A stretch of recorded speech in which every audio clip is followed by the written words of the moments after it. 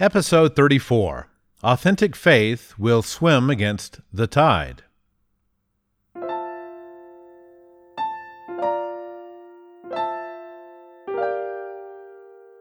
Rethinking the Bible with Jack Pelham. Welcome to Rethinking the Bible. This is an audio podcast where we apply reality-based thinking to interpreting the Bible. Reality-based thinking is my name for a philosophy that seeks to make constant use of honesty, rationality, and responsibility in seeking out the reality of things while trying to avoid common errors. And for the record, I define reality as the state of things as they actually exist, as opposed to one's perceptions, beliefs, or wishes about them. And you should know, this is a serial podcast, so it's best if you start from episode 1 and work your way forward from there, because we lay some foundational principles up front, and you'll be lost later if you skip them now.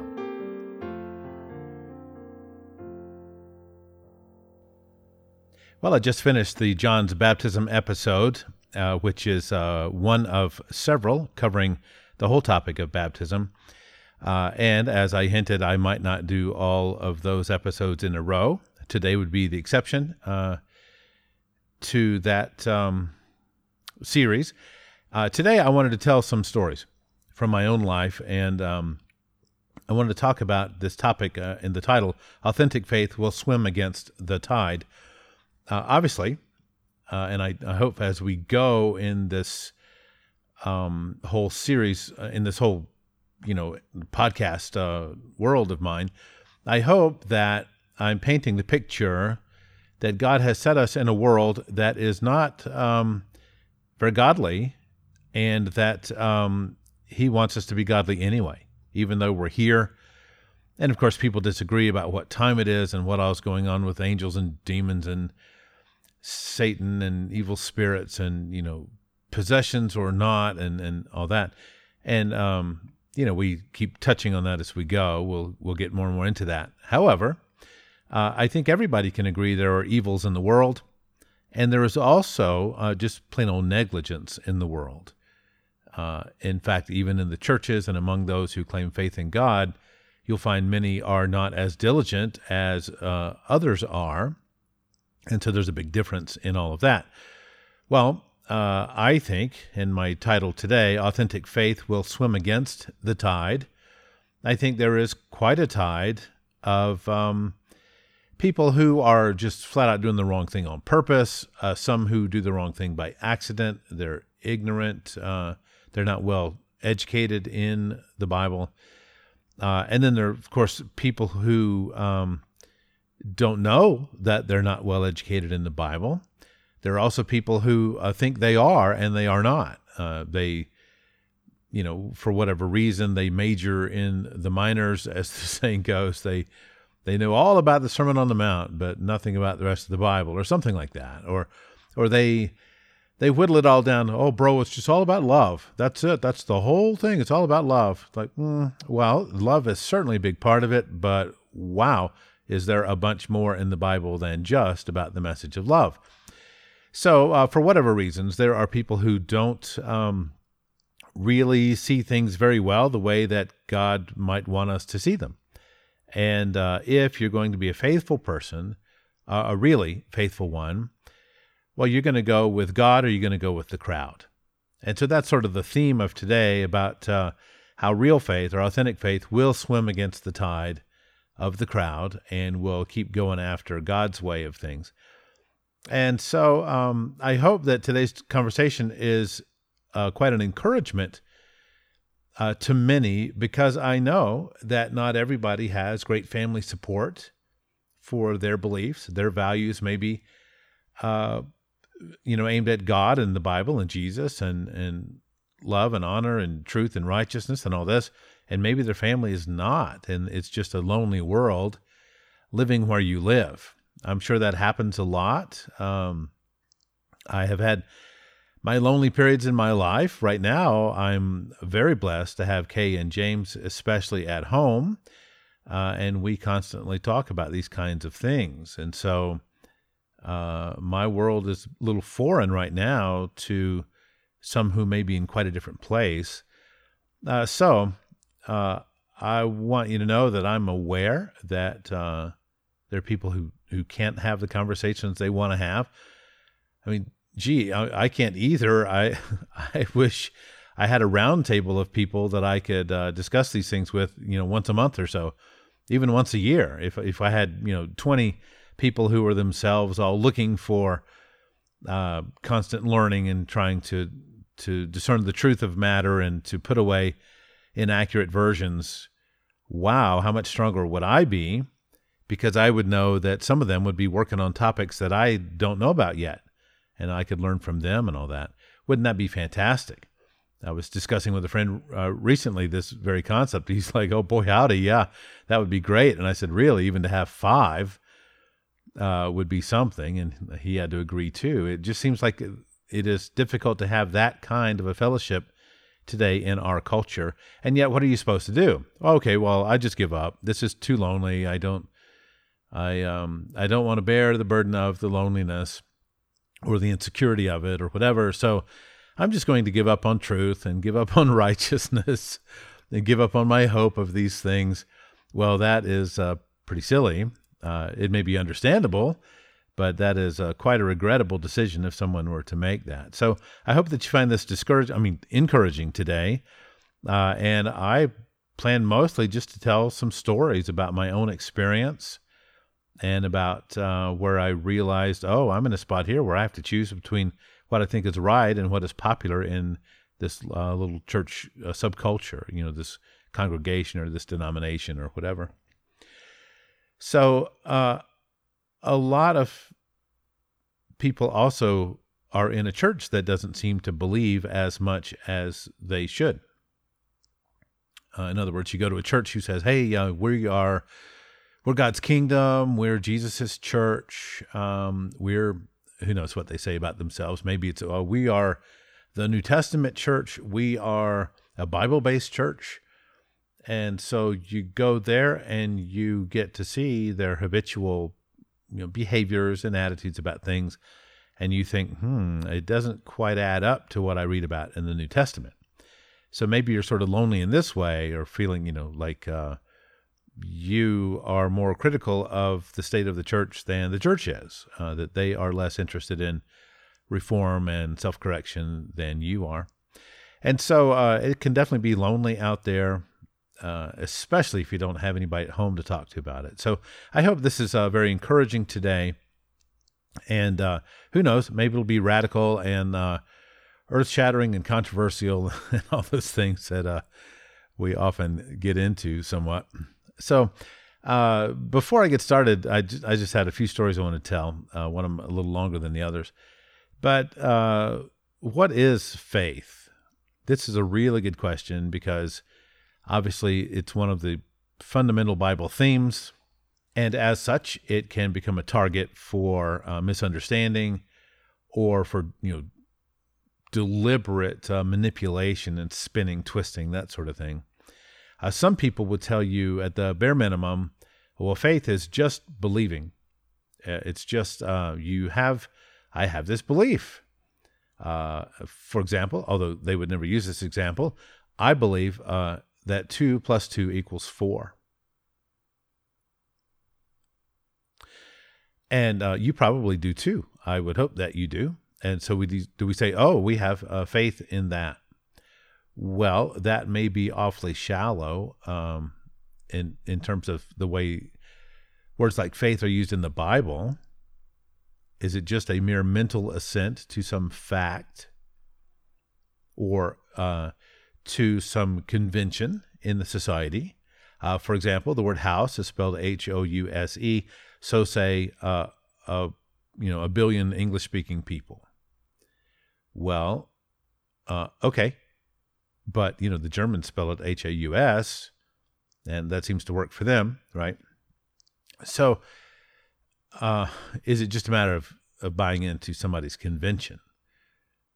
Well, okay, that too is probably a little thin compared to Bible usage. So if you really want to get at what did they mean in the Bible about faith, well, you can go to a Bible dictionary. Well, the moment you do that, you are looking at what the dictionary writers think about it and how they interpret it, how they think it's used. Well, is their interpretation perfect? Well, probably not. I haven't met anybody yet who can interpret everything perfectly. So even there, you swim at your own risk a little bit. But hey, we talk about that a lot. You swim at your own risk a lot when you live in this world and you make daily decisions, and when you open the Bible and make decisions about what it must mean and such. So what is faith? Well, let's just talk a little bit about two of the words in the Bible. One is the noun version that's very frequently translated as faith, and it's pistis or pistis, depending on how you would pronounce the I. We would spell it Pistis. And this is from Blue Letter Bible. I went over there to get their dictionary definition. So let me just read this to you. It's from they give a Strong's number, 3982, if you need to know that. But it says persuasion, that is credence, moral conviction of religious truth or the truthfulness of God or a religious teacher, especially reliance upon Christ for salvation, or abstractly, constancy in such profession, or by extension, the system of religious gospel truth itself, assurance, believe, faith, fidelity, right? So this is sort of how they take a stab at defining how the word is used in the Bible. And then there's the verb version, the pistuo or pistuo, depending on how that should be pronounced. And that means to have faith, or faith in or upon, or with respect to a person or thing. Or that is to credit, or by implication to entrust, especially one's spiritual well-being, to Christ, to believe, commit, to trust, to put in trust with. So this whole idea of, okay, I'm persuaded this way, I have this faith. The idea that I have a conviction, that I have my mind set on this thing. This is my attitude, my belief, my position. It is my default. It is my a core truth, a fundamental to me. This sort of idea is where you get, and obviously people might want to take this across a gradient of strength. Probably the strongest word in all this about faith is reliance. For example, that old party game where you might blindfold a person and then it's a trust game. You have them fall backwards with the guarantee that whoever's behind them will catch them and keep them from hitting the floor. And you will learn about people if you play this game that some will not do it. And then some will. And of those who will, some of them are like, oh, yeah, there's no way you're not going to catch me. I totally trust you. And then others are like, well, perhaps you'll catch me, perhaps you won't. But even if you won't, I'm probably not going to die. And I'm willing to take the risk. And even if I get a little hurt, well, okay, no big deal, right? So you have different kinds of reasoning among people. But the whole idea is, are you going to trust the person behind you to catch you? Are they willing to catch you? Are they just kidding around? But also, are they able to catch you? If the guy's 300 pounds and the one behind him is 100-pound teenager, well, maybe that's not the best risk to take, right? So anyway, with these ideas, some people with the gospel say, oh, all you have to do is to believe that Jesus is Lord. Well, okay, what does that mean? Does that mean, well, look, I said it? Sure, I was convinced enough. I said the words, Jesus is Lord, so therefore I'm good to go. Well, that, of course, is an extreme position. That is on the extreme light side of the gradient. It's on the lightweight, fragile side of just barely meaning anything. That, oh, you believe, you have mental assent to this one statement of fact that Jesus is Lord, and therefore, yes, ding, ding, ding, ding, ding, you completely satisfy what all the Bible means by the word faith or belief. Well, no, I think this is a big mistake, although a lot of people make that mistake. And then the other end of it is, oh, well, if you believe, then you will do. You will continue to rely upon. You will live as if the gospel is true, as if the warnings are to be heeded, as if the example of Jesus is a standard for you and not just a nice to have, right? And so the other end of, I'm totally relying on this, I'm going this way, I believe in this, I make these decisions, I am convinced of this, I am persuaded, I have the moral conviction. So you see, I hope, the big gradient, the big really light white on one side and darker across until you get to the black, completely saturated sign. And that's what we're looking at here. And so the question is, well, what is authentic faith? I would think the more it goes to the right side where, oh, I'm all in, I'm going to live this way because I believe it's the right way. I believe it's what God wants. I believe I'll be rewarded for it too. I believe my life will be better if I do this, and so forth.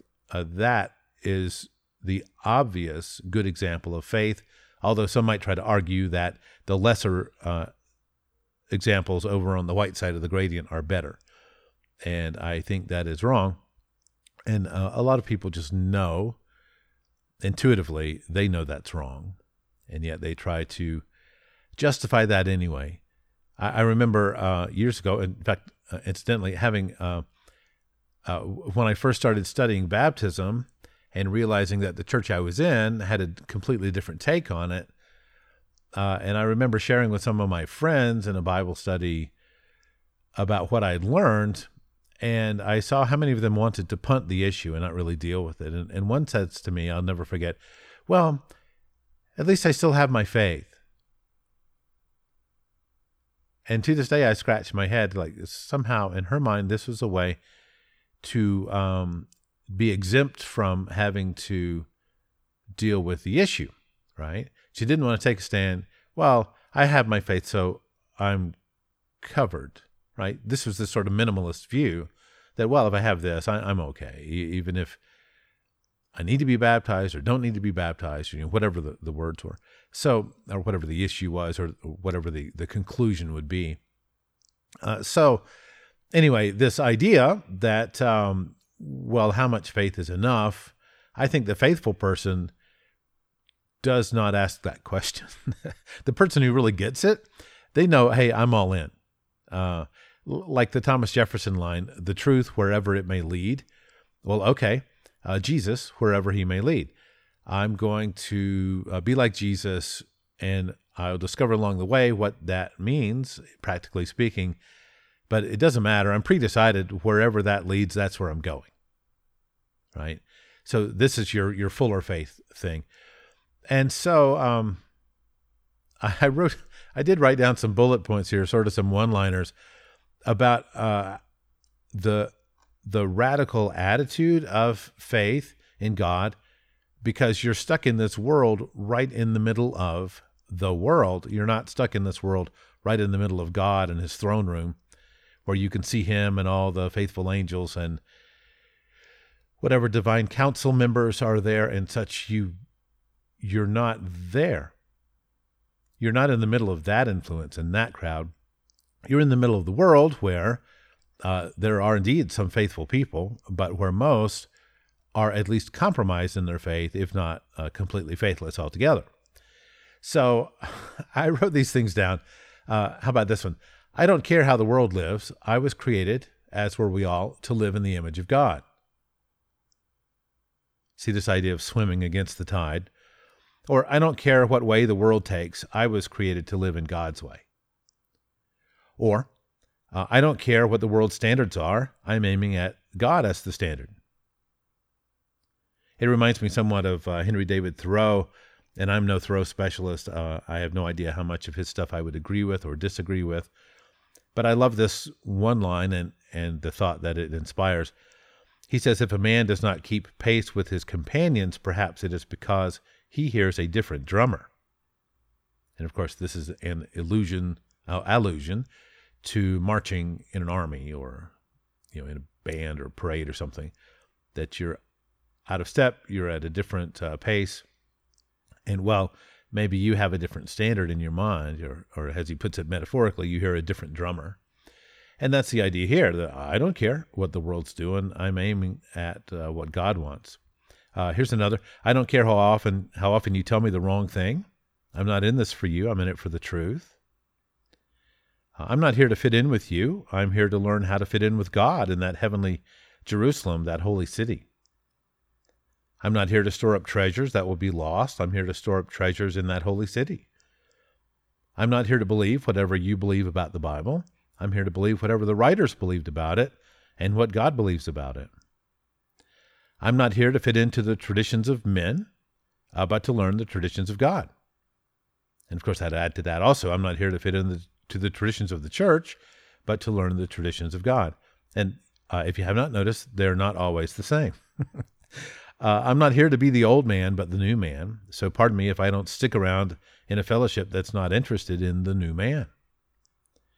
I'm not here to try to store my new wine in your old wineskin. I'm not here to protect you from the Bible. I'm here to learn it for myself.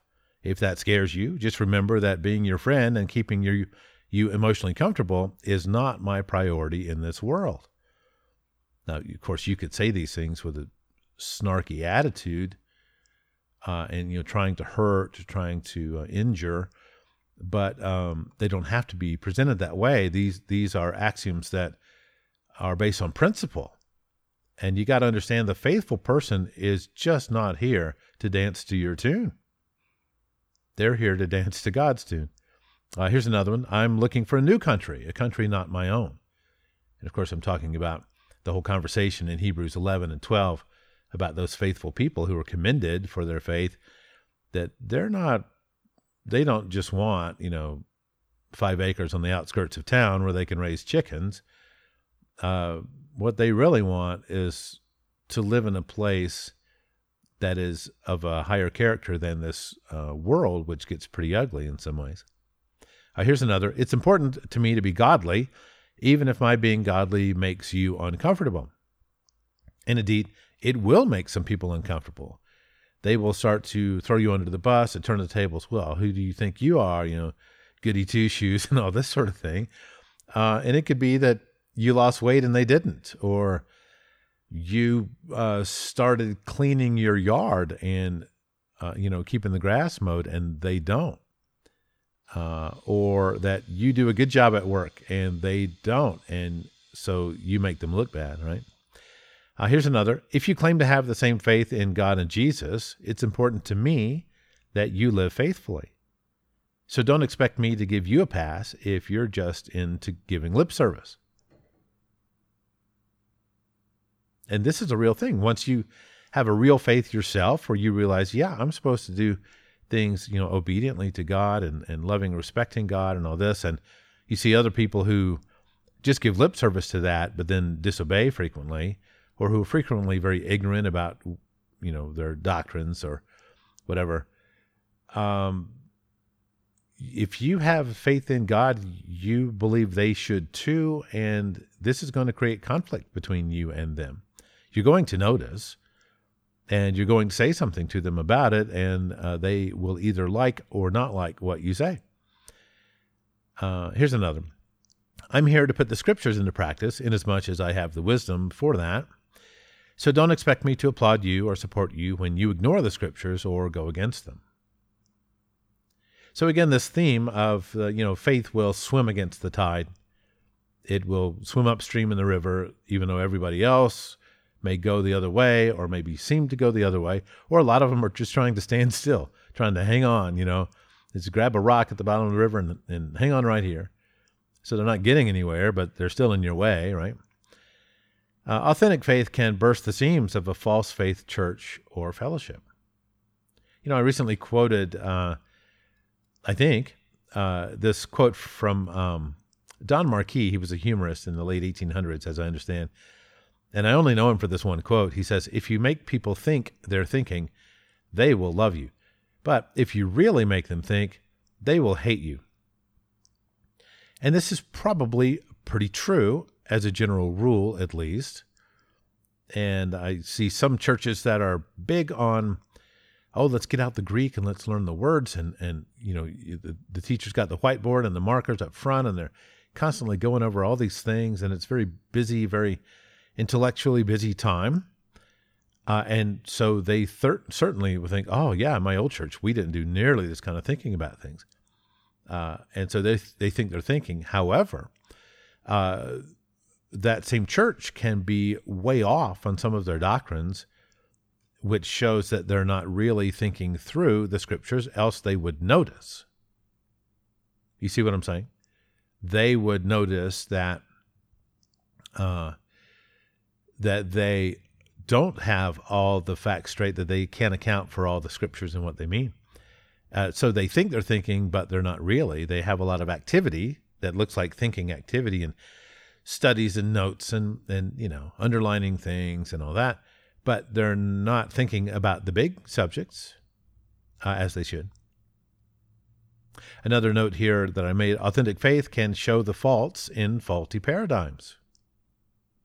And that's really some of what I want to talk about today, and in the stories I want to share, that when you really believe, you put things to practice in ways that others who don't really believe are willing to do, and in ways that they're not willing to do. That is, you go above and beyond. And so that does tend to show whether the prevailing faith in a church, in a group, in a culture, whatever, subculture, whether it is very authentic. I remember just out of high school, went to get a summer job working as an OPS worker, which is just hourly flunky, in a state Department of Motor Vehicles. And my job was to make photocopies of traffic accident reports. And we're talking just thousands and thousands of photocopies all day, all week. That's what we did.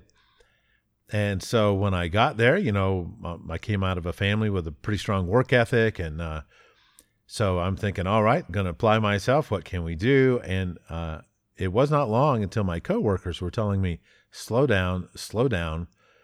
You are setting the bar too high. We'll all be expected to work as hard as you if you work that hard.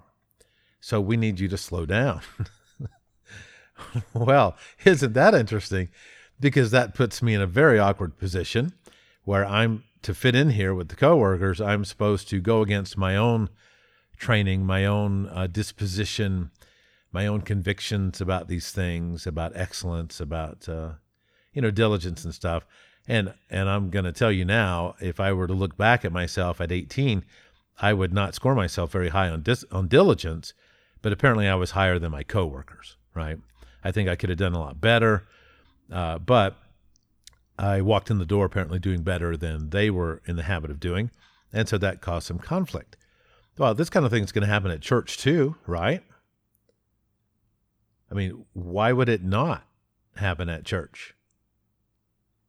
And I think a lot of times the person who is more apt to want to do good works and see things work out and to fix problems and stuff like that, a lot of times churches, in order to manage things, will sort of pound that person down and say, hey, hush, I need you to cut that out. I need you to focus on something else. Because you're stirring the pot here, you're raising dust and all this. And so a fellowship can get itself where its prime directive is keep the peace rather than to keep the image, you see. Or we want to keep the peace. We don't want to keep God's way because we prefer things being peaceful than we do to things being godly. Or things being functional and all that.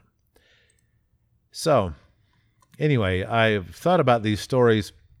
I feel like I'm cheating to do this episode today, but I don't care, especially once I learned about some friends being discouraged. I thought, come on, let's go ahead and do this now. And so I'll pretty much be working off a script, meaning off script here, not scripted. but I did make a note or two just so I didn't forget some of the details. But these, I would put these under several different topics or under categorical headings. One being, what time is it? What also was supposed to change between the first century and now, what all has changed. Some of them have to do with that. And then some of them have to do just with what I've been talking about so far, the difference between the higher authenticity faith and the lower authenticity, and how that causes strife in a fellowship. So the first story I wanted to tell you, where I think having a more authentic faith led me to discover some things. We had, and I say we, Kay and I had a very dear friend back in Tennessee who had cystic fibrosis. And so she was not expected to live long. I believe at that time, the average lifespan was 31 or something, and she was young, in her 20s at the time that we knew her. So it was uncertain how long she might live. And yet she was so dear to so many people, particularly good-humored and a clever person, and seemed particularly honest. And so she was very dear to a lot of people, and yet it looks like she's just going to die early. And, we liked her a lot. It got me really thinking, well, wait, why does she have to die? Don't we read in the Bible about healing, like all the time? And isn't there this promise in James chapter, whichever it is, I'd have to go back and look, but about, hey, if anyone's sick, go to the elders, have them anoint the person with oil and pray, and they will get better, period. And so I'm thinking about this, and so I go to one of the elders, I say, hey, what about this? Why don't we do this? And he says, well, we've tried that before, and it doesn't work.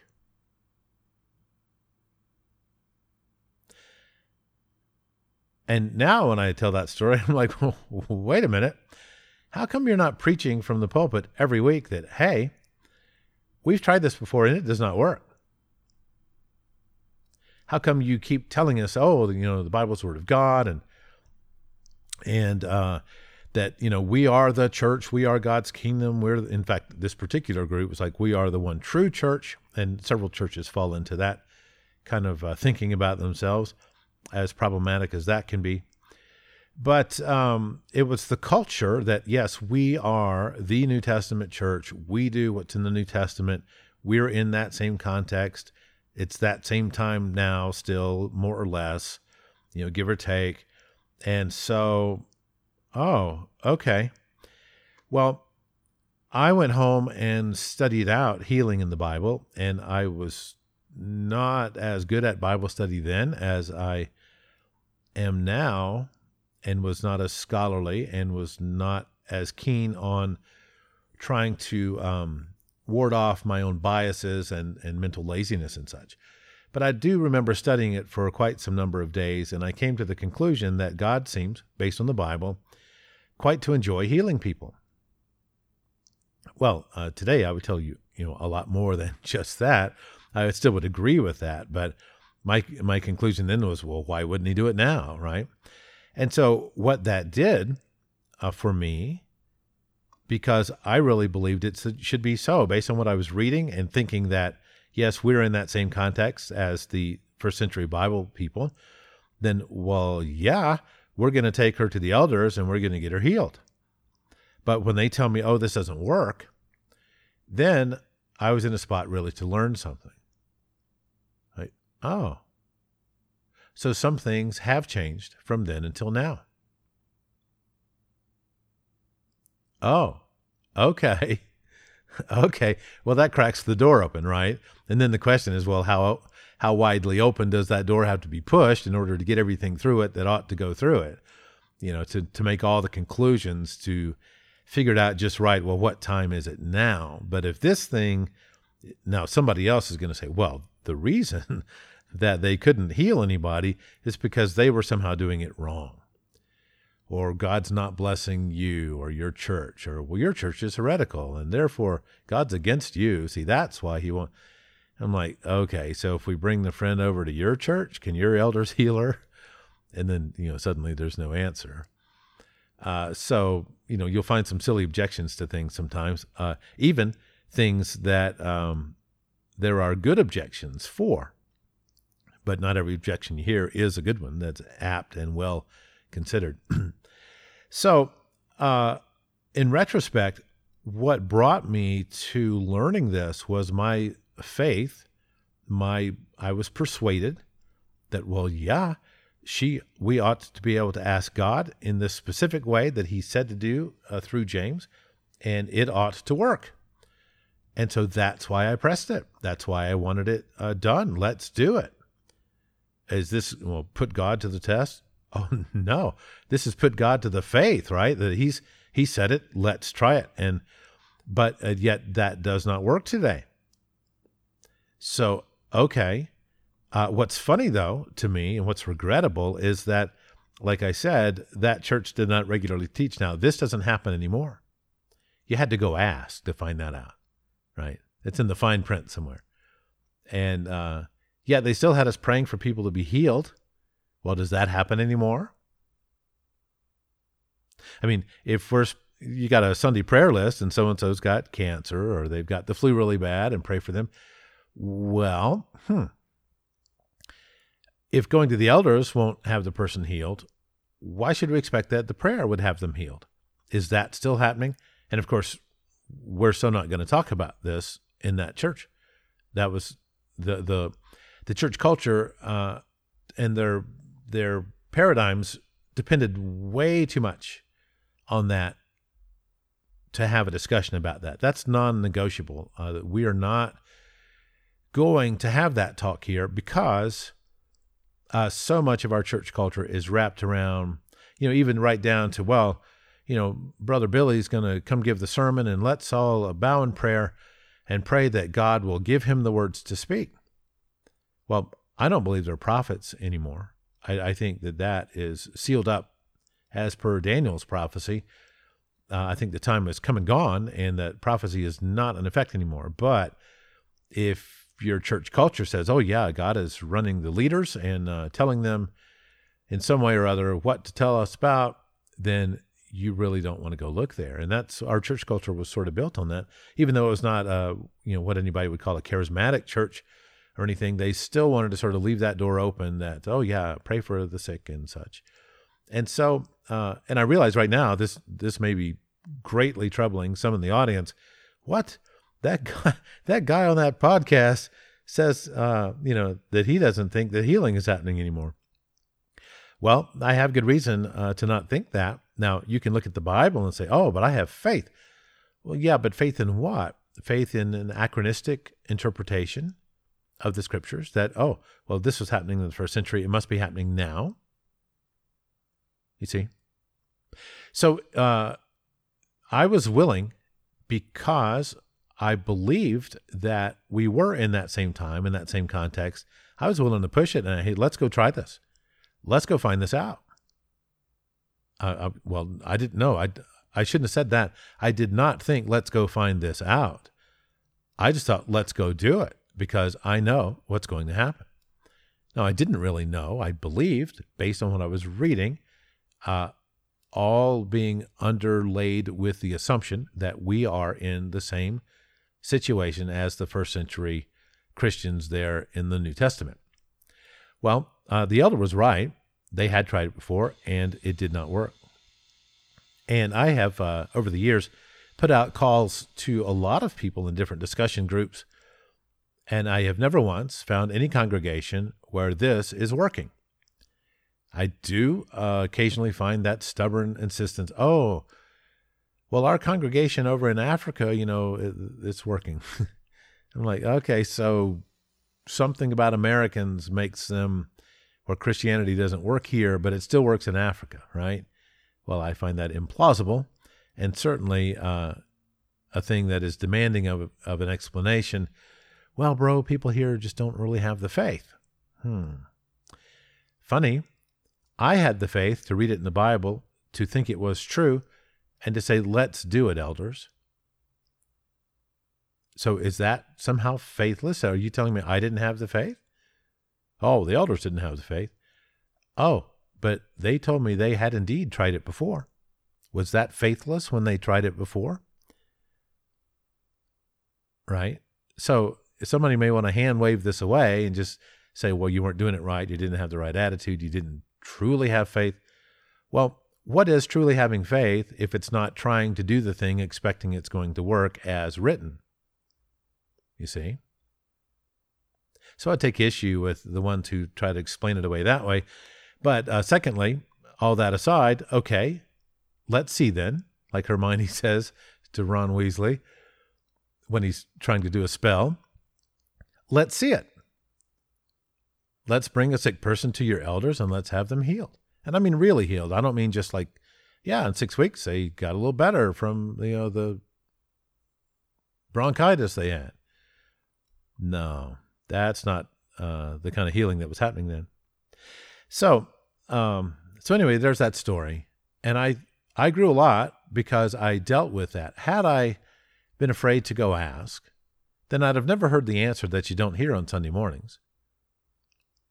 And I'd have never been in a position to really weigh all this out.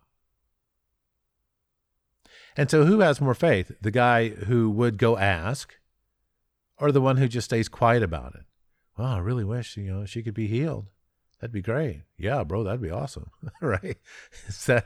That is not a faithful attitude in my book. If you think these are the facts that we're in that time, then why aren't you going after that? And see, I think a lot of people never test the waters because they don't really have faith, but they'll keep on telling themselves, well, bro, I'll pray for you that you'll get better from your cancer.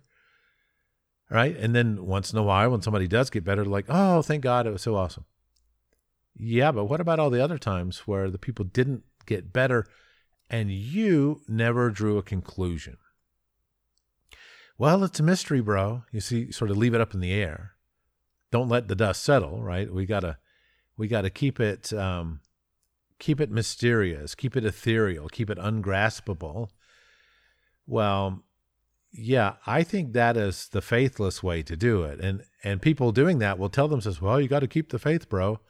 By which they mean keep from drawing a conclusion on the matter, because for them it is unconscionable that somebody would think that maybe something has changed since the first century. But the people who don't have real faith are never going to discover that.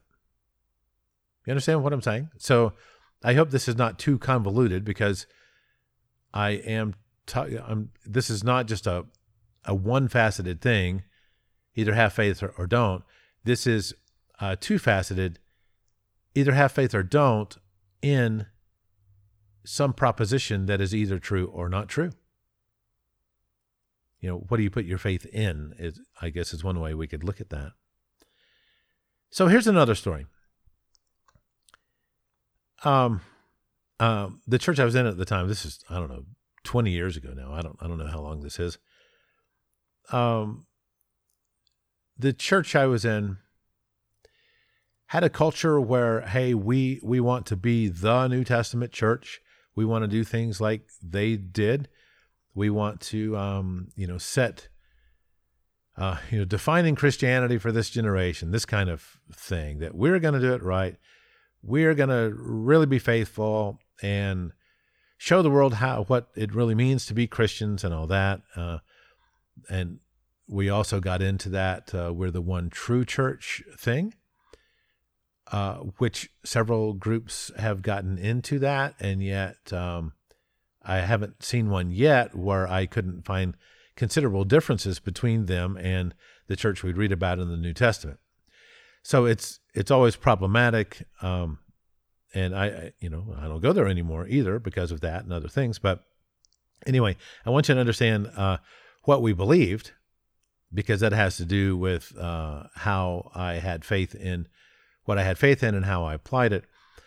And so, we considered ourselves, okay, we're going to be real disciples of Jesus and not just churchgoers, not just, Christian in name only kind of thing, but really doing it. Okay, so this was the this was the group's paradigm, and it was sort of a high accountability thing, personal responsibility. Bro, you're really slacking this week and such, you need to step it up, And so, and there's some good things about that. And then, of course, there's certainly things that can go wrong with that. But this was the culture that we were living in, right? So the church is split up into different ministry groups, singles and marrieds and teens and campus and this sort of thing. And so we're also split up into small discipleship groups or Bible study, Bible talk groups, things like this. And so I was at the time in the singles ministry, and things were going poorly, which meant mostly in that particular church culture that we were not getting, the church wasn't growing. We were not getting enough visitors. We were not studying the Bible with enough people and seeing enough people be converted over as a result of those studies. So that was, if it wasn't the prime directive of the church, it was awfully high on the list, that it was big time evangelism with high accountability. And so anyway, I'm in the singles ministry, and things had been going particularly poorly in regard to all of that. And so we'd have these leaders meetings, and one day the evangelist is yelling at us about how sorry it was going. And there's 15 leaders in this singles group of, I don't know how many people, something like that. But he says, if just one of you would stand up and do anything, it would turn this whole ministry around. So where I was at the time, in my mind, this is God's appointed leader, because, hey, God appoints the leaders. That was a big axiom in our beliefs. And so God put him here. He challenged us. It must be true. Oh boy, we really need to repent. We need to get on it. We need to do something. Well, okay. So we had, these groups had a man leader and a woman leader. So we were co-leaders, and the man would lead the men in the group, and the women would lead the women. And my group, I and a co-leader, we had a group that had 10 altogether, counting us in it. So they're pretty small groups. Well, we talked after that lesson. What shall we do? And I thought, well, I felt convicted by what he had said. It seemed right to me. It seemed like, yes, we had not been doing nearly what we could to get people to church. And as it turned out, there was coming up the next Sunday some sort of big, bring your neighbor day kind of a thing. I forget what they called it exactly. But it was a big push for leaders on this particular, for visitors on this particular Sunday. So we discussed it, and we came up with a plan. And it was quite the radical plan. But she seemed all in, and I seemed all in. So here's what we decided to do.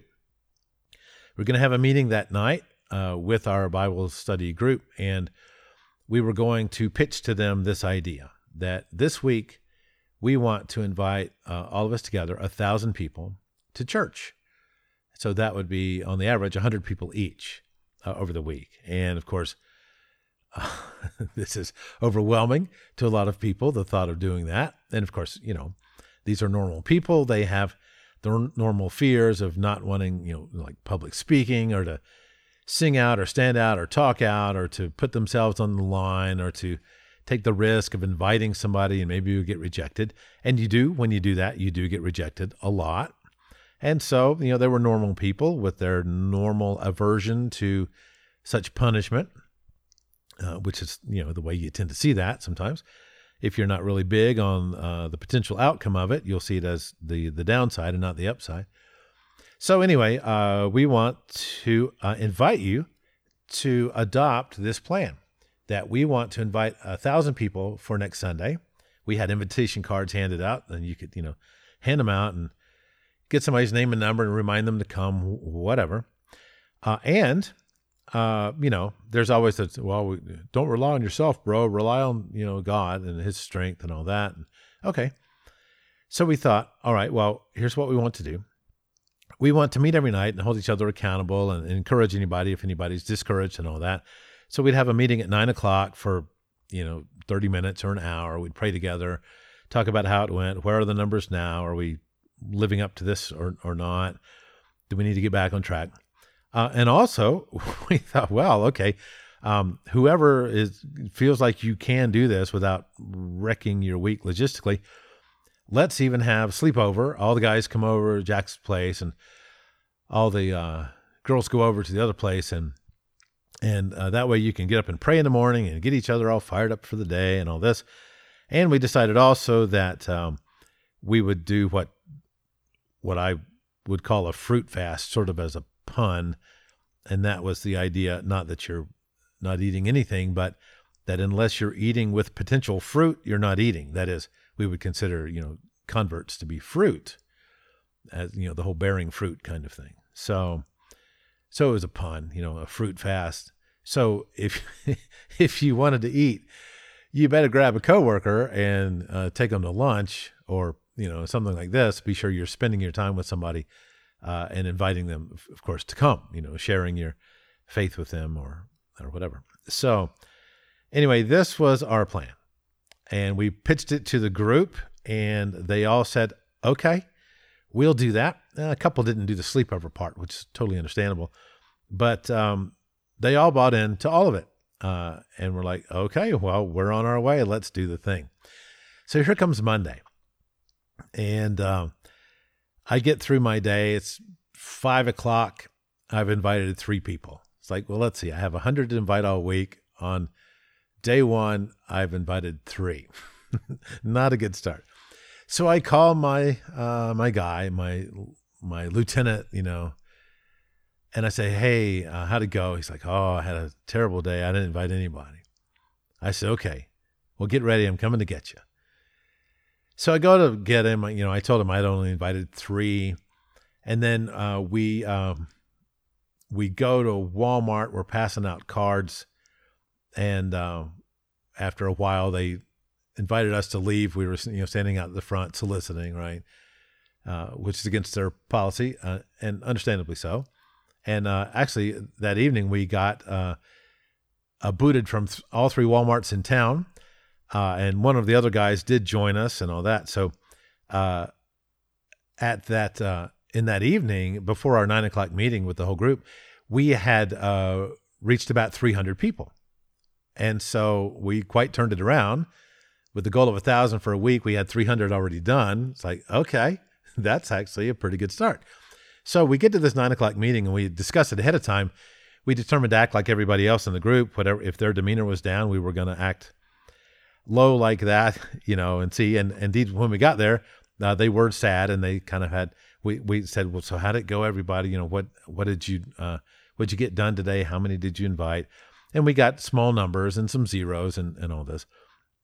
And so then I shared about how our day had gone so dismally, and then how the evening had been once we turned it around at 5:30. And they really got fired up about that somewhat. Of course, some of them still maybe kind of hoping that we don't really have to do this. They were kind of hoping that failure would be okay, that we would accept, well, okay, it's not a good day. Well, let's try harder tomorrow, So anyway, the week went on, and we stayed pretty true to plan. And I remember calculating in the end that we had invited somewhere probably around 1,200 people altogether during the week. And so, and I wish I had, kept official numbers, but my conscience was completely clear. We're in excess of 1,000. And so this was a huge success. We had done the thing. We believed it was the right thing to do. We believed God would bless it. So we wanted to be faithful. We prayed and we fasted, and we went out of our way all week, and we sacrificed to make it happen.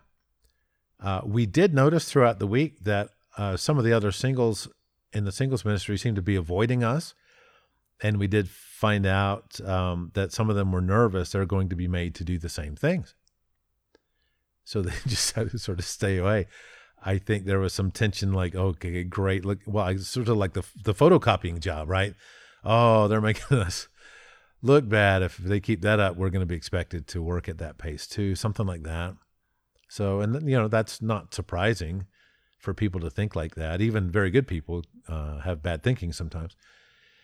So here we come, and it's now Sunday morning, and it's time for this big church meeting that we've invited 1,200 people to, and we got 0 visitors. And in fact, 30 minutes before church, I'm asking everybody, so what do you got? What do you think? Who's coming?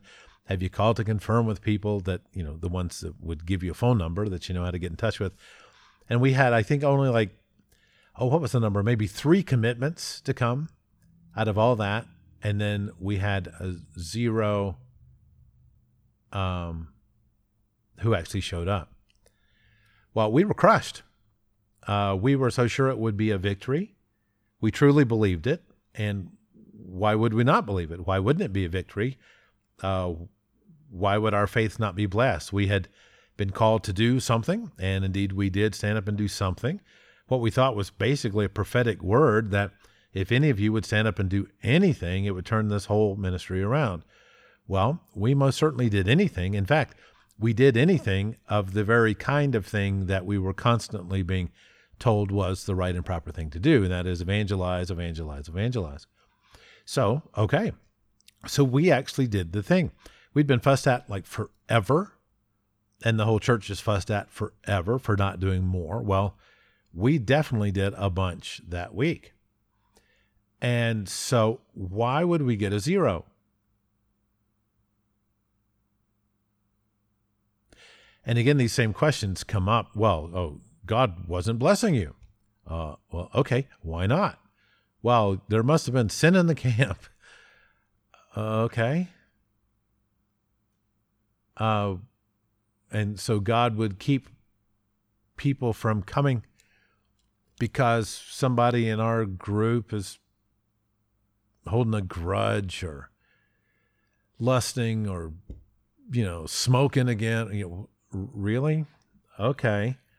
Of course, that's always an easy explanation, right, for somebody who's sort of hand-waving away.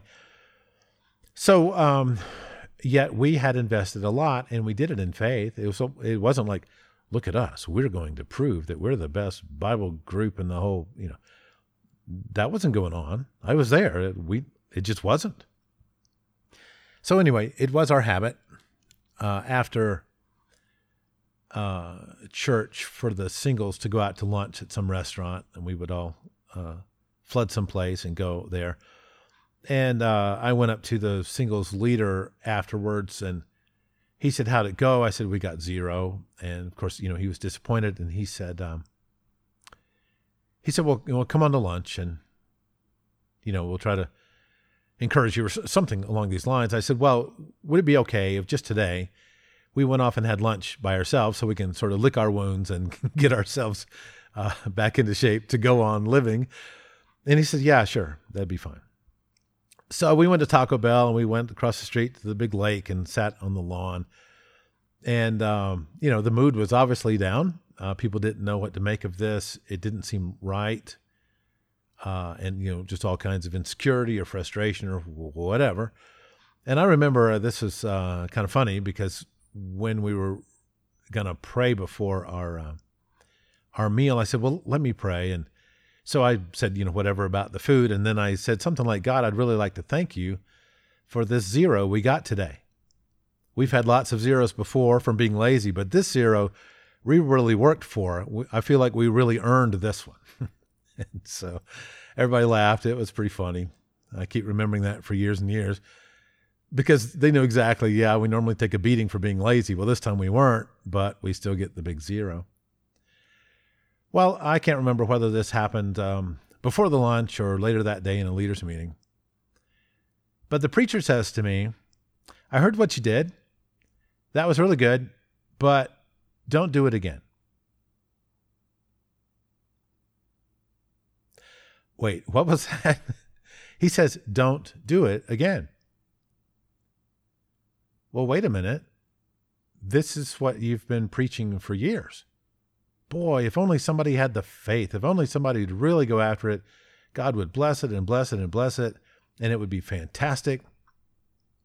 It was our culture that we're going to read frequently about the first day in Acts 2, and Peter's sermon, and about 3,000 souls were added to their number that day. And a couple of chapters later, they'd grown to 5,000, and then there's this and that and more, and many people came to believe and such. We thought it was that time. We were being told the reason you're not seeing this is because you're not working hard enough. It's because you're not doing it right. And so now that we push it, we find out the leader says, well, don't do that again. Well, wait a minute. This is sort of one of those Wizard of Oz, wizard behind the curtain moments when Toto pulls the curtain away and you see that it's not a wizard at all. It's just a man back there pulling the levers and such. The whole thing had been that if you do this work, if you're faithful, that God will bless it, and we'll see the same kind of conversions that they had in the first century. The whole church was built on that. It was all one big evangelistic focus. And yet when we finally stand up and do the thing, and we did it unapologetically, we did it unreservedly, we didn't compromise that week. We showed our true selves on that Monday by having a lousy day, and I don't know, the whole group together probably hadn't invited 10 people by 5:30. That was our normal habitual selves. That was what the preacher would fuss about every week. But we actually repented. We changed our minds, and we did the thing, and we did it in grand scale. It wasn't like, okay, we're going to each invite, 3 a day. But no, we need to each invite 100 for the week. And everybody knew this was quite an accomplishment to get that done. So we did the thing based on what we believed. We thought that's what time it was, and therefore we acted in accordance with it being that time. And it did not work. But if we had not done that, I would never have gotten in that conversation where the preacher says, well, that was really good, but don't do it again. Just like with the friend with cystic fibrosis, had I never pressed it with the elder, hey, why don't the elders get together and anoint her with oil and pray over her and have her healed? I would have never heard that, well, we've tried that and it doesn't work. You see? Now, the whole church culture, this mini society that is a church congregation, they've got their paradigms and their values and their beliefs and practices and all that. And they all think evangelism's a good thing. And they all think it's not going as great as it ought to. And they all think, yeah, we probably should work harder. And well, okay, so here's a group who one week decides, okay, well, we're going to do it. We're all in. And you would think, wow, you remember that time? James and I were always joking. You remember that time that this or that happened? Well, you would think this would become the stuff of which legend is made. Oh yeah, that time that Bible talk invited 1,200 and they had, 137 visitors to church. Well, no, we got 0. So what our faith did was it tested the paradigms. And again, some naysayer will say, no, it must have been pride in your heart and God opposed you. Yeah, okay. And you know this how? Right? But I mean, it's easy to take pot shots like that at somebody. In fact, I guess I'll talk about that in a minute. That was kind of one of the ways it rolled in a subculture like that. This kind of criticism, you had to find some way to explain the failures. And so you level it at the person. Well, you must not be truly faithful, or you must not be faithful enough, right? Or there must be some sin that you're hiding that God is opposing you for. Okay, well, you keep playing that song long enough, you're going to get people who believe that they're totally corrupt and have no good thing in their minds and can't even wish for a good thing because they're just so corrupt. And that was very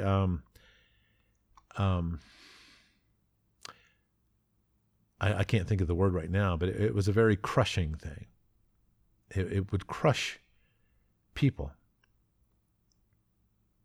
I remember work in a different congregation, same denomination, working under an evangelist who would frequently pound people like this, fussing about them for their failures to be evangelistically hyper-fruitful, which was the paradigm of the group.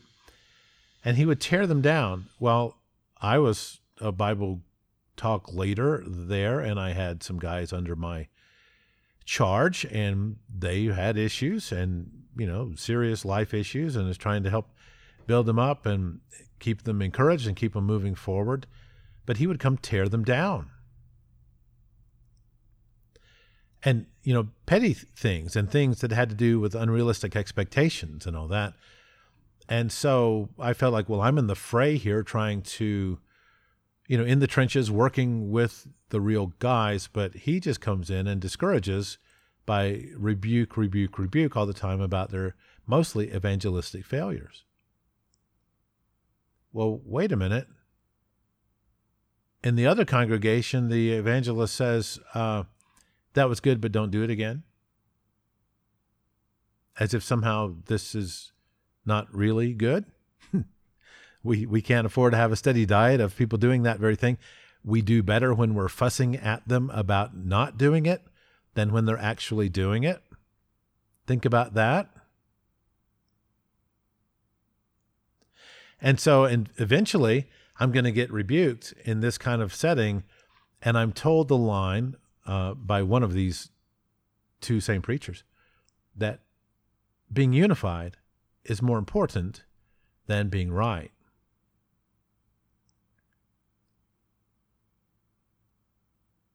And I'm thinking, oh, okay, wait a minute, especially now, especially with my view now, wait a minute, being unified with others is more important than being right?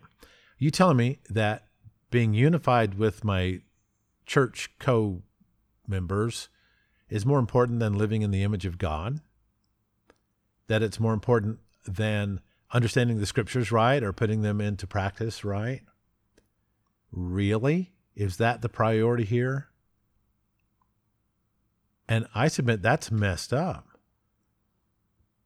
I am so not a perfect man, and even so, I'm closer to perfect today than I was back then. So I don't mean to paint a picture here where Jack was always perfect and everybody else was always wrong about everything. Indeed, while it certainly could have happened more, I did get a few life-saving rebukes here and there that really changed my thinking and helped me be a better person, and what I mean, more like the image of God. And we're all swimming at our own risk and doing our best, or not, and we're seeing our best get better, or not. We're either conscientious disciples trying to mature, or we're not, right? But it's that not that might as well be the same question as, is your faith authentic? Or do you have some other kind of faith? Are you, if you think that's what time it is, where we're all under the Great Commission and evangelism is pretty much one of our major responsibilities, whether you'd put it at number 1, 2, or 3 on your list, I don't know, but it's up there pretty high. If you think that's what time it is, then do you really have faith? Because why aren't you out there doing that?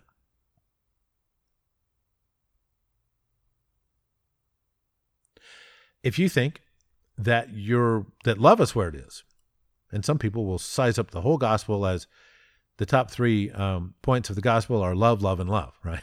And then after that, well, the details are just incidental, but be sure you get the love thing down. Well, okay. Of course, it's the question, what does that mean? But if you think love is the big thing, okay.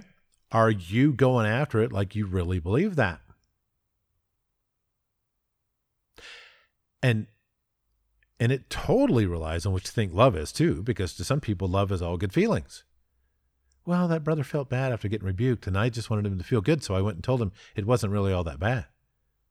Well, now, whoa, wait a minute. You're like the anti-conviction now. He's convicted about his sin. You're like, no, it wasn't all that bad, bro. Be encouraged. I'm like, okay, wait a minute. You're going after feelings. You're not going after somebody changing. Because you know what? A person can get their feelings hurt and repent and then come back, just like in the last episode, justifying God, saying, yes, the rebuke was right. Yes, I did need to repent. Yes, I was in sin. Yes, I did repent. Yes, I'm better for it now. I'm very thankful. I'm glad for the rebuke. I'm glad I got corrected. I'm glad there is truth, and I was against the truth, and now I'm not. And on that topic, you see. But some people, their whole thing is, it should all be about good feelings. Well, okay. Again, we all swim at our own risk. We make bad decisions in interpreting the Bible and how things go. But I hope you can sort of see some of what I'm talking about here today, that a person that has real faith, that they're truly persuaded, and they're not just going along to get along. Do you have true faith, or are you just trying to fit in at church? Are you going to stand up to sin and error when you see it happening, or not? Are you going to go along just to get along with others? Or are you going to go along to get along with God? Or are you going to go along with God because you truly believe and are persuaded that God's way is the right way to go? You see, that's sort of like three groups there. Some just trying to fit in at church, some trying to fit in with God, and some who actually love God. I just adore. I think he is fantastic. I want to be like that. And that's different from, well, yeah, I want to do these things so I don't get in trouble with God. Not that last one is a stupid position, but it falls short of, man, I really think God is great, and I want to be like him in as much as it's possible for a human to be like God. And it is possible in some ways. You can have some of the same convictions and the same character traits, although you don't have the same power. And that's pretty well understood, I would think. So, what are you in it for? I think a lot of the churches obviously get toward the don't rock the boat. Let's keep the people in the pews. Let's keep the numbers where they are or higher. Let's never go down in membership. That must mean some sort of emergency is going on. We've got to protect the status quo. Well, when you do that, you have ruled out excellence. If you're afraid of offending anybody, you really can't count on helping anybody. Because if you're going to tell the truth, there's always a liar who'll get offended. Or there's always a neglectful person who'll get offended.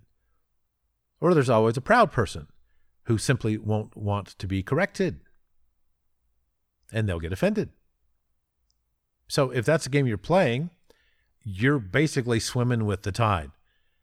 Come on, tide, and we're all, bumping along here, and please, nobody mess this up. Nobody point out where we could do better, what's wrong with this, and so forth.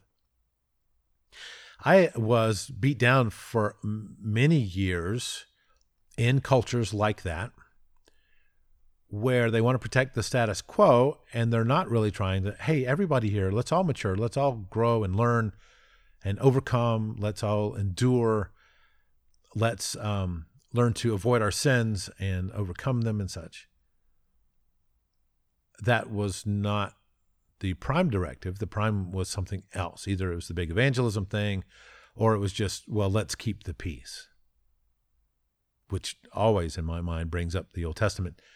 I think this happens more than once, where a prophet is saying, he's criticizing people for saying peace, peace, when there is no peace, meaning there is enmity between you and God, and yet you're acting like there's not. And so this is the big beef I have with so many of the churches. If they are about authenticity, I don't see it. I see them being about keeping the status quo, and not really about being about the image. The image, while it may be a target of opportunity, is simply not their prime directive. And I think that's messed up. Whether I'm right or not, that's for you to judge, I suppose. But I have, I think, been making myself pretty clear in all these podcasts that this is the way I lean, that whether I'm being authentic to the image of God or not is the prime issue. I think that's what we'll be judged about. Not how well were you unified with your church mates, but how well were you unified with God. That's what I think it's about.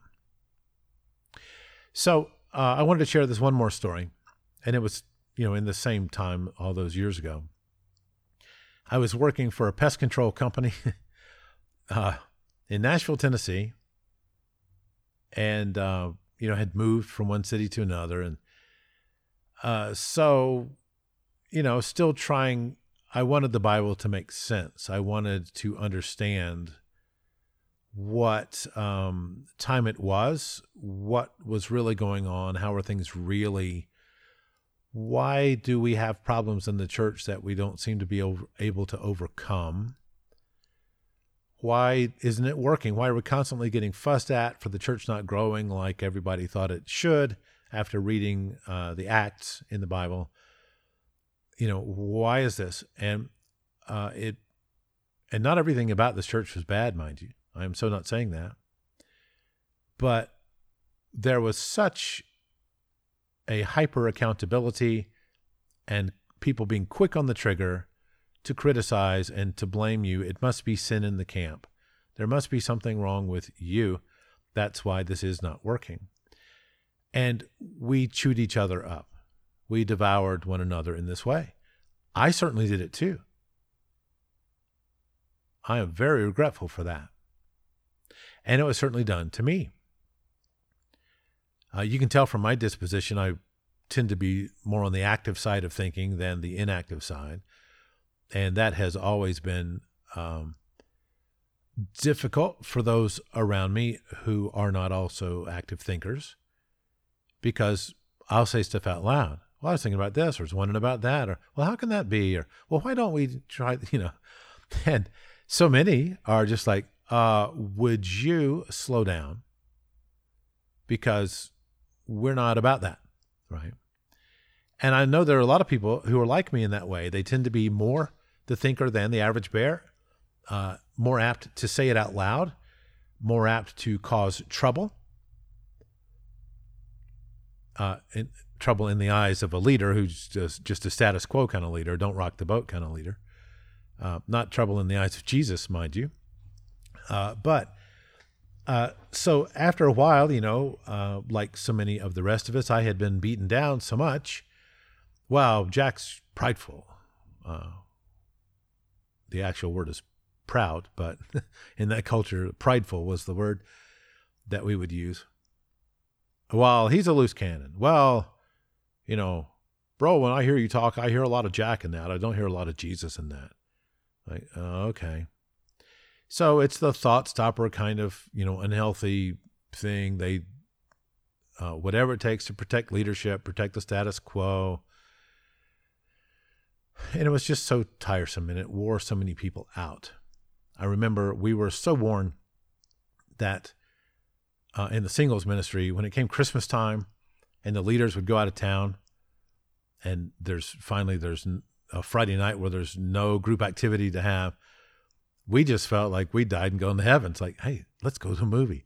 Really? You think that'd be okay? I mean, not be out evangelizing or going to a devotional, but just go enjoy a movie. We felt like we were somehow cheating to get away. It was this kind of pressure. And I know a lot of churches have this, not just the one denomination. So this is not me picking on the one, but on the many, and hoping they will get out of this trap that they've got in. But I remember having been so accused for so long, and, mixed in with this is all my own life and my own life mistakes and the tragedies that happen and the bad decisions and so forth. And, so it's all kind of trauma. It's all mixed up like it is for so many of us, because who has a perfect life?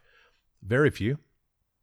However, I remember this moment of epiphany I had. I'm out running my route as a pest control technician, which job was not well suited for me.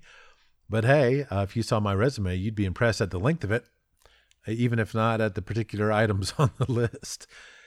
So I'm taking a break, and I just can't stand it. I'm on a very short lunch schedule, and I pulled over in some public park, and I'm standing out in the middle of this huge field just by myself, and I realized something very contrary to what I had been taught to think about myself.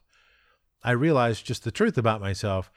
Jack Pelham wants to do the right thing. Well, that was a big moment for me, because I realized, between me and God and the Bible, I want to do what's right. So I don't really care about doing anything else, even if it means I have to change and learn to do better, repent of this or that, and improve in this and that, learn in this or that. Okay, that's what I want to do. I want to do the right thing, whatever that is. It's sort of like the Thomas Jefferson, the truth wherever it may lead. Well, I want to do the right thing wherever that may lead, whatever that may lead to, whatever might constitute the right thing. Well, that was a really big moment. And after that moment, I think this was a bit of a watershed for me in my life, because after I figured that out, I was more apt to take a stand and less apt to keep shutting up. The thought stoppers didn't work on me as well. Oh, bro, you just like to argue, or, it's like, no, I'm trying to tell you the right thing. Oh, bro, you're being divisive.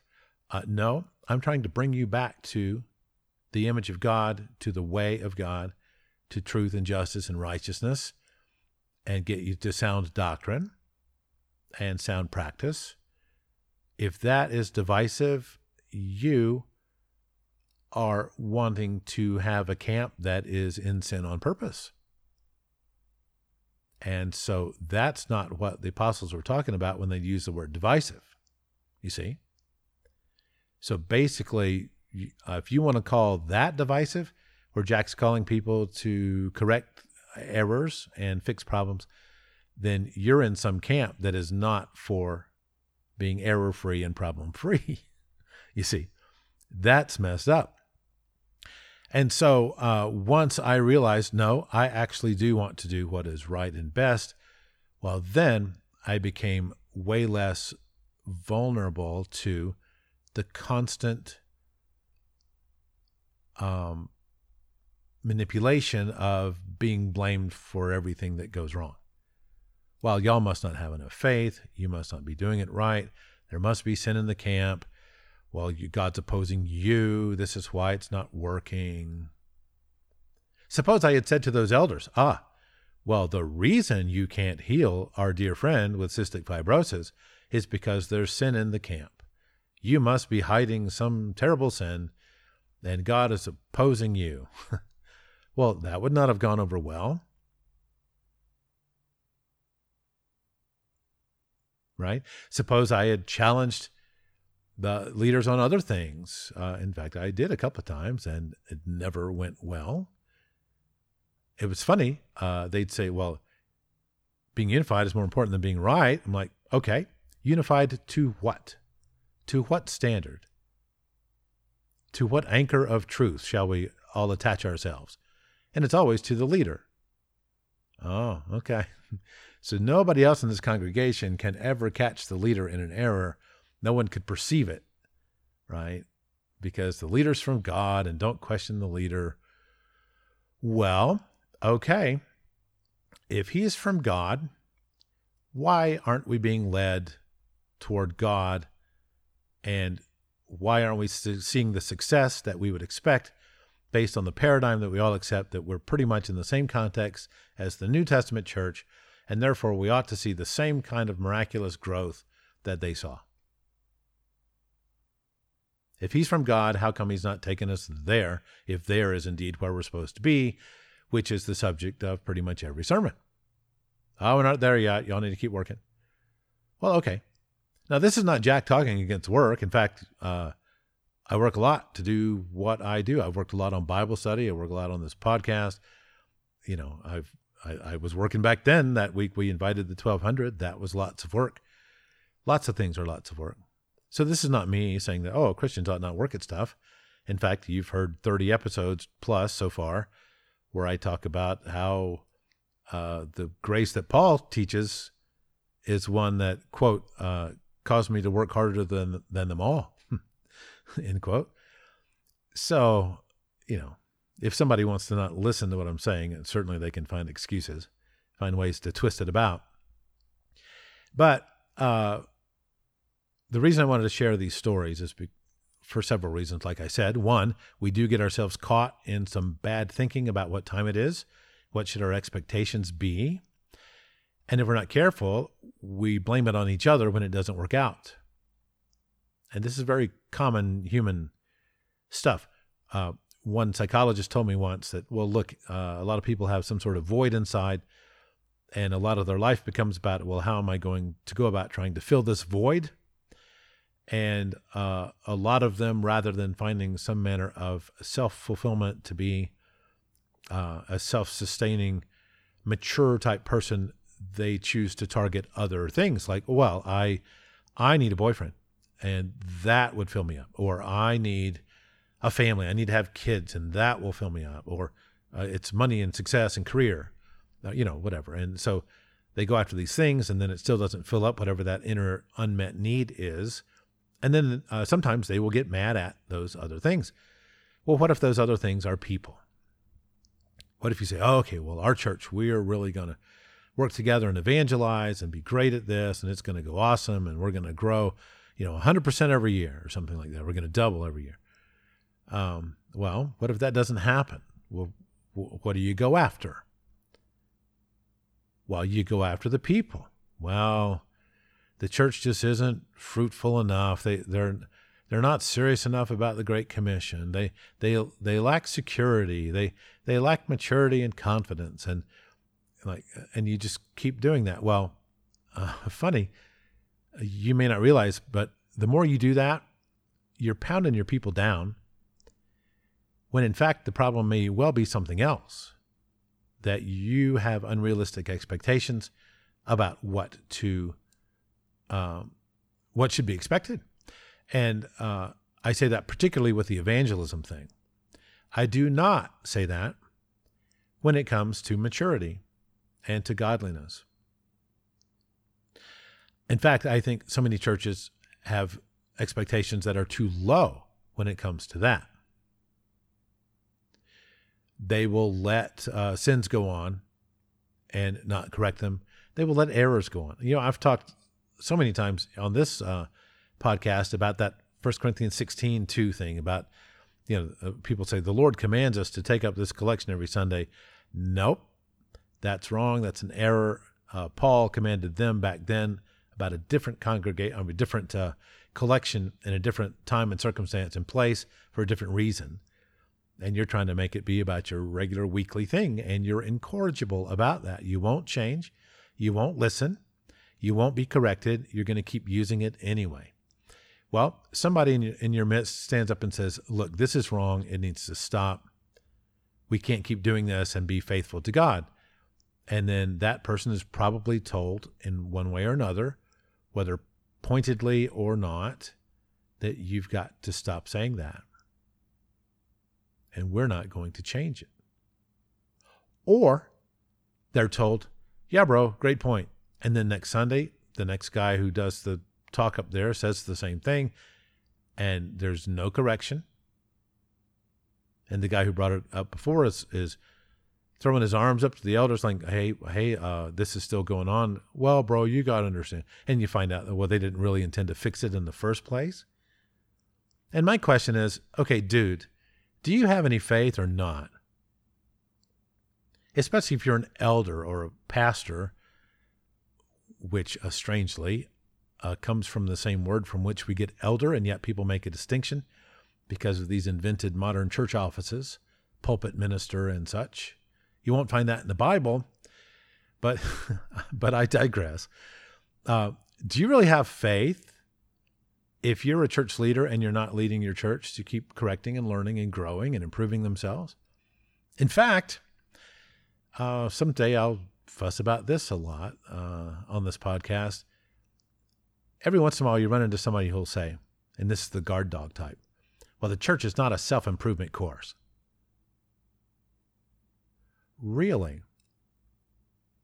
When I read the Bible, I see Peter saying things like, well, you should add to your faith goodness and knowledge and gentleness and self-control and all these things, because if you possess these qualities in increasing measure, they will keep you from being ineffective and unproductive in your faith, or something like that. This is years since I called myself memorizing that, but you get the idea. I see it all over the place. You should grow and learn and correct yourselves and correct one another and get better at things and do it more and more. Yet somebody will say, well, the church is not a self-improvement course. Well, what is it then? Is it a self-unimprovement course? Is it a self-defense course where we don't have to go after these things? No, we're covered by grace, bro. And we don't have to learn and grow and become like Jesus and act like Jesus and help people like Jesus. No, we don't have to do any of that. Grace has us totally covered. I'm like, okay, I see where you're coming from, and I don't think that's faithful. I think that's unfaithful. And yet you're going to tell me, probably, if you are in an American church, and I don't know anything about the churches in the rest of the world, so that's why I don't talk about them. But if you're an American church, you're probably going to tell me that you're covered by grace and that you are under the Great Commission. Yet, most of you are not growing well, even though you think you're under that commission. So how come that's not working? You see? So I don't intend anything I'm saying today to be an endorsement of this or that doctrine. A few things I mentioned today are things that I don't believe anymore and that I wish others didn't, if they would look at them carefully. But again, that's only if you're marching to the beat of the godly drummer. If you're marching to the beat of the congregation, of the status quo, of the denomination, of the tradition, well, there's no need to change anything. Tradition, we all feel good when everything's like it was last week and last year and last decade and last century, you see? So this is quite a messy world. And if you're in the church business, that's messy too. And if your eyes are open, you will see it. And then, well, what are you going to do about this? Is it true that bad company corrupts good character? Paul said it was true. Is it still true now? Can you keep going to a fellowship that keeps cheating in these kinds of ways and isn't really living faithfully toward whatever they think the truth is? Again, they might be wrong or they might be right about this or that part of the truth. But whatever they think, are they faithfully going after that and living in that way and putting it into practice? Well, for many, the answer is no, they're not. So what kind of people are we if we're doing that? Well, I did that for a long time. And if I'm going to be honest with myself, I have to realize I'm probably still doing that in some ways that I've yet to discover. Or maybe in some I have discovered and have somehow hand waved away and have tried to ignore and have done a good job of forgetting about. Because the road to hypocrisy is a short one. So, I think that faith in God, one thing, and in fact, I've been talking about this whole life and doctrine, the two wings of the airplane thing.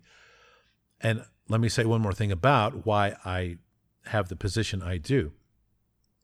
If you're not watching your life first, and by that I mean even more particularly your thoughts, I mean the quality of how you manage your mind.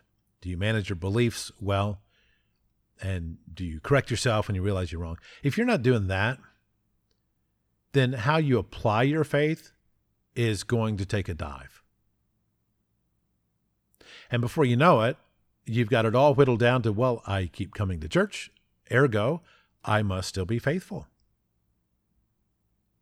But that's a far cry from, look, I'm trying to live in the image. And I have temptations every day to fall short of that, and I need to keep doing what's right. And so there's the big difference. Are you chasing the church or are you chasing God? You living according to the fellowship or according to the image? And I think that for so many, this is such a big problem. And for many who want to do right, they are just so worn out. I'll say something radical. I think there's times when you need to leave a church. What did he say? Yeah, you heard me. Come out from them and be separate. We left in 2002, Kay and I, a church we'd been in for 17 and 18 years.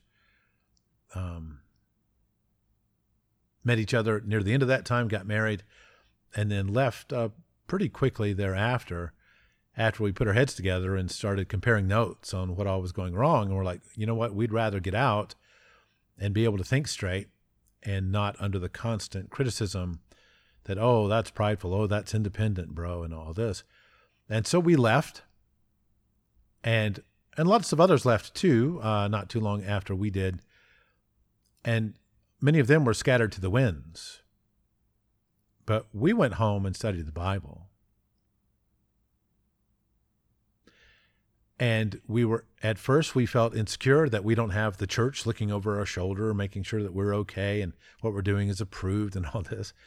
But after a while, we realized, we were wrong about so many things we believed in the church and that were taught from the pulpit and in the classes and all that.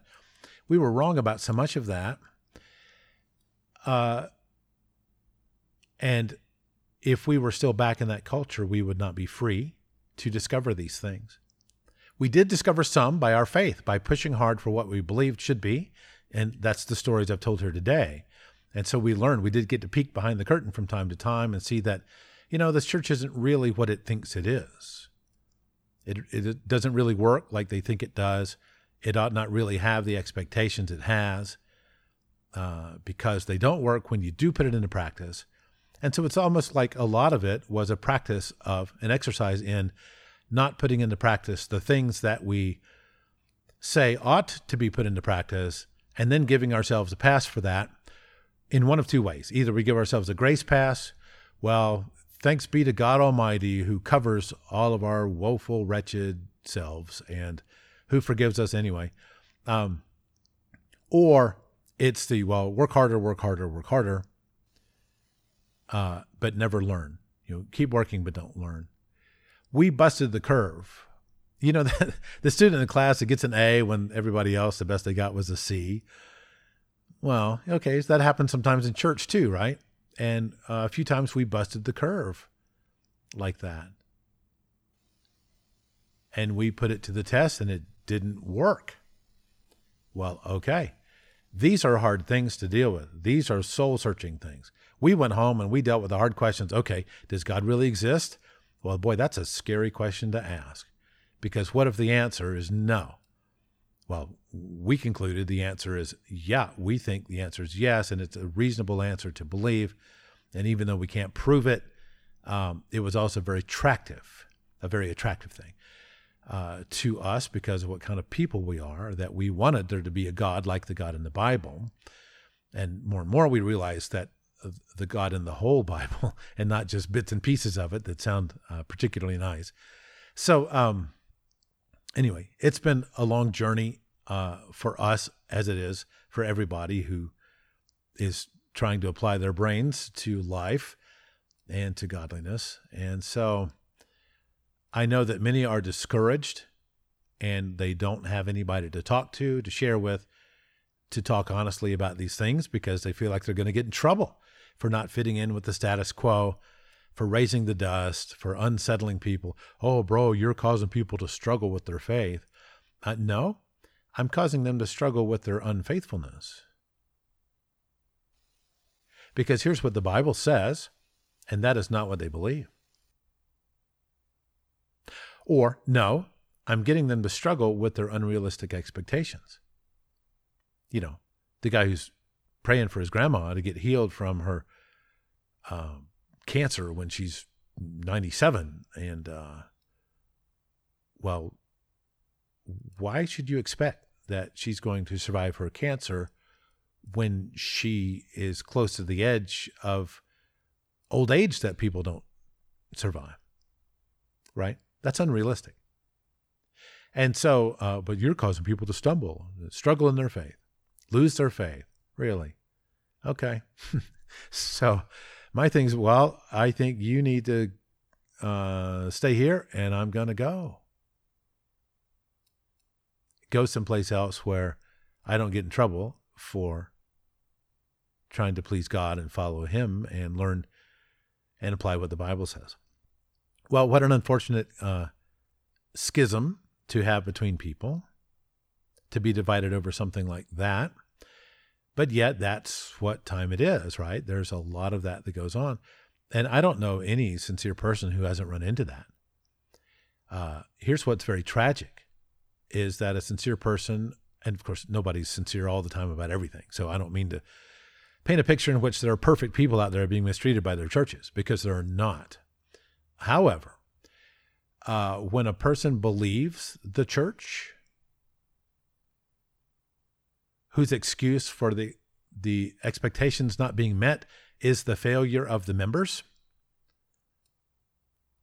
when they believe that, they beat themselves up as a spiritual avocation, as a habit, as a routine. It is the answer to everything that fails. Oh, it must be me. What a wretch I am. Well, I don't think you're perfect, but I don't think you're perfectly imperfect either. I don't think everything is your fault. And I've seen churches get this wrong a lot, so it's not like I'm just making this up. And yet, this is the unquestionable question, the unaskable question in the churches. You don't look behind that curtain. You don't say, hey, what's going on here? Should this really be going on? Are these the right answers? And so I sit here realizing, okay, well, you've surely covered a bunch of this, certainly poked the hornet's nest, poked the bear, whatever. But I think there's a very real issue, and I'm certain that a lot of people need to hear this to realize, you know what? You're not perfect, but you may be more okay than you think.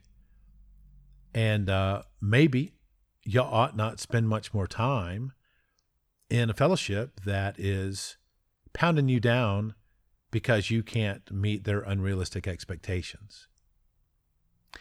Now, I got to say this, Jack will turn right around and have some other thing where I'm pounding you to meet expectations that are realistic and that your church thinks are not. Well, nobody's perfect, bro. No church is perfect either. Yeah, and your policy here seems to be, and we're going to see to it that this church isn't perfect either. Right? Where you deliberately lower the bar, you let people continue in sin and error that you could have fixed or helped them fix, and you just don't want to do the work of a leader. So don't get me wrong. This is not me picking on every church for everything. This is not me saying I'm perfect and that everybody else is in error. No, we all have our issues. But some churches are very unhealthy, and I think there's a lot of that goes on. And there is very little of this kind of thinking and discussing, exploring, examining, analysis that goes on. You can't do this in the churches and get away with it. They've got to shut you down because they're not about the truth. Ultimately, they're about keeping the church together. And it's as if they believe the thing that the one evangelist said to me when he says being unified is more important than being right. Well, I think he got that woefully wrong. I don't know if he still believes it today or not, but I'm so glad he put it in those words because it helped me to see, there's a paradigm that I think is absolutely wrong and it's pernicious. It is a very destructive thing. Even if it doesn't seem like it is, they end up pounding down a bunch of people who want to be faithful and loving and kind and general and joyful and vibrant and fruitful in various ways and all that. But they get pounded down thinking that they are the problem, when in fact, there just aren't not any apostles today. These signs, wonders, and miracles, no. The healings, I don't think so. I would love to be proved wrong if somebody can show me that. I don't think the prophecy is happening today. And I can give you biblical reasons for every one of these, and maybe you think I've got them wrong.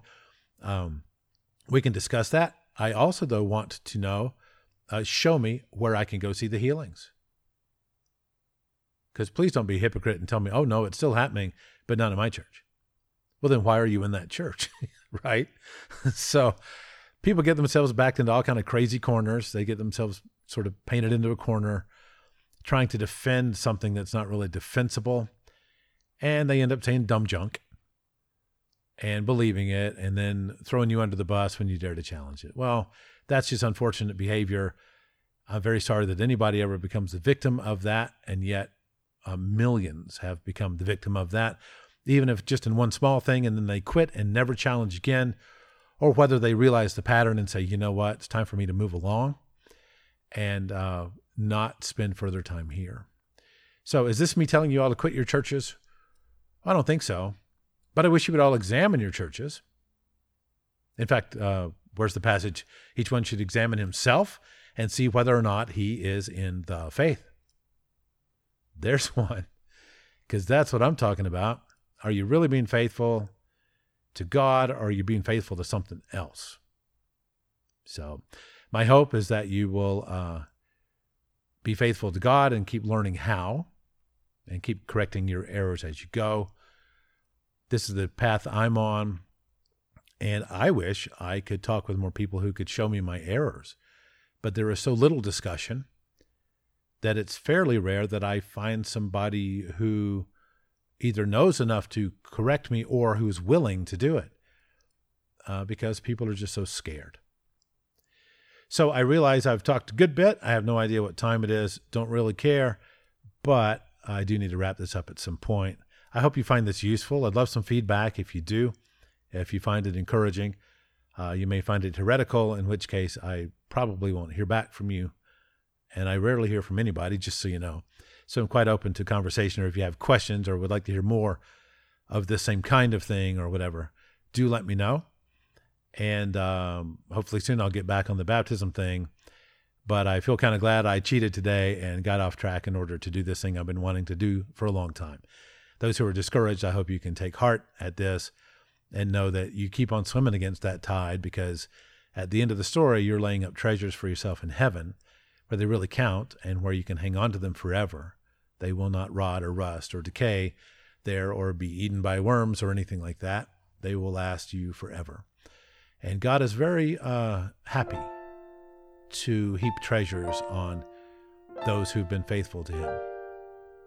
So this is a very good thing. Thanks for joining in.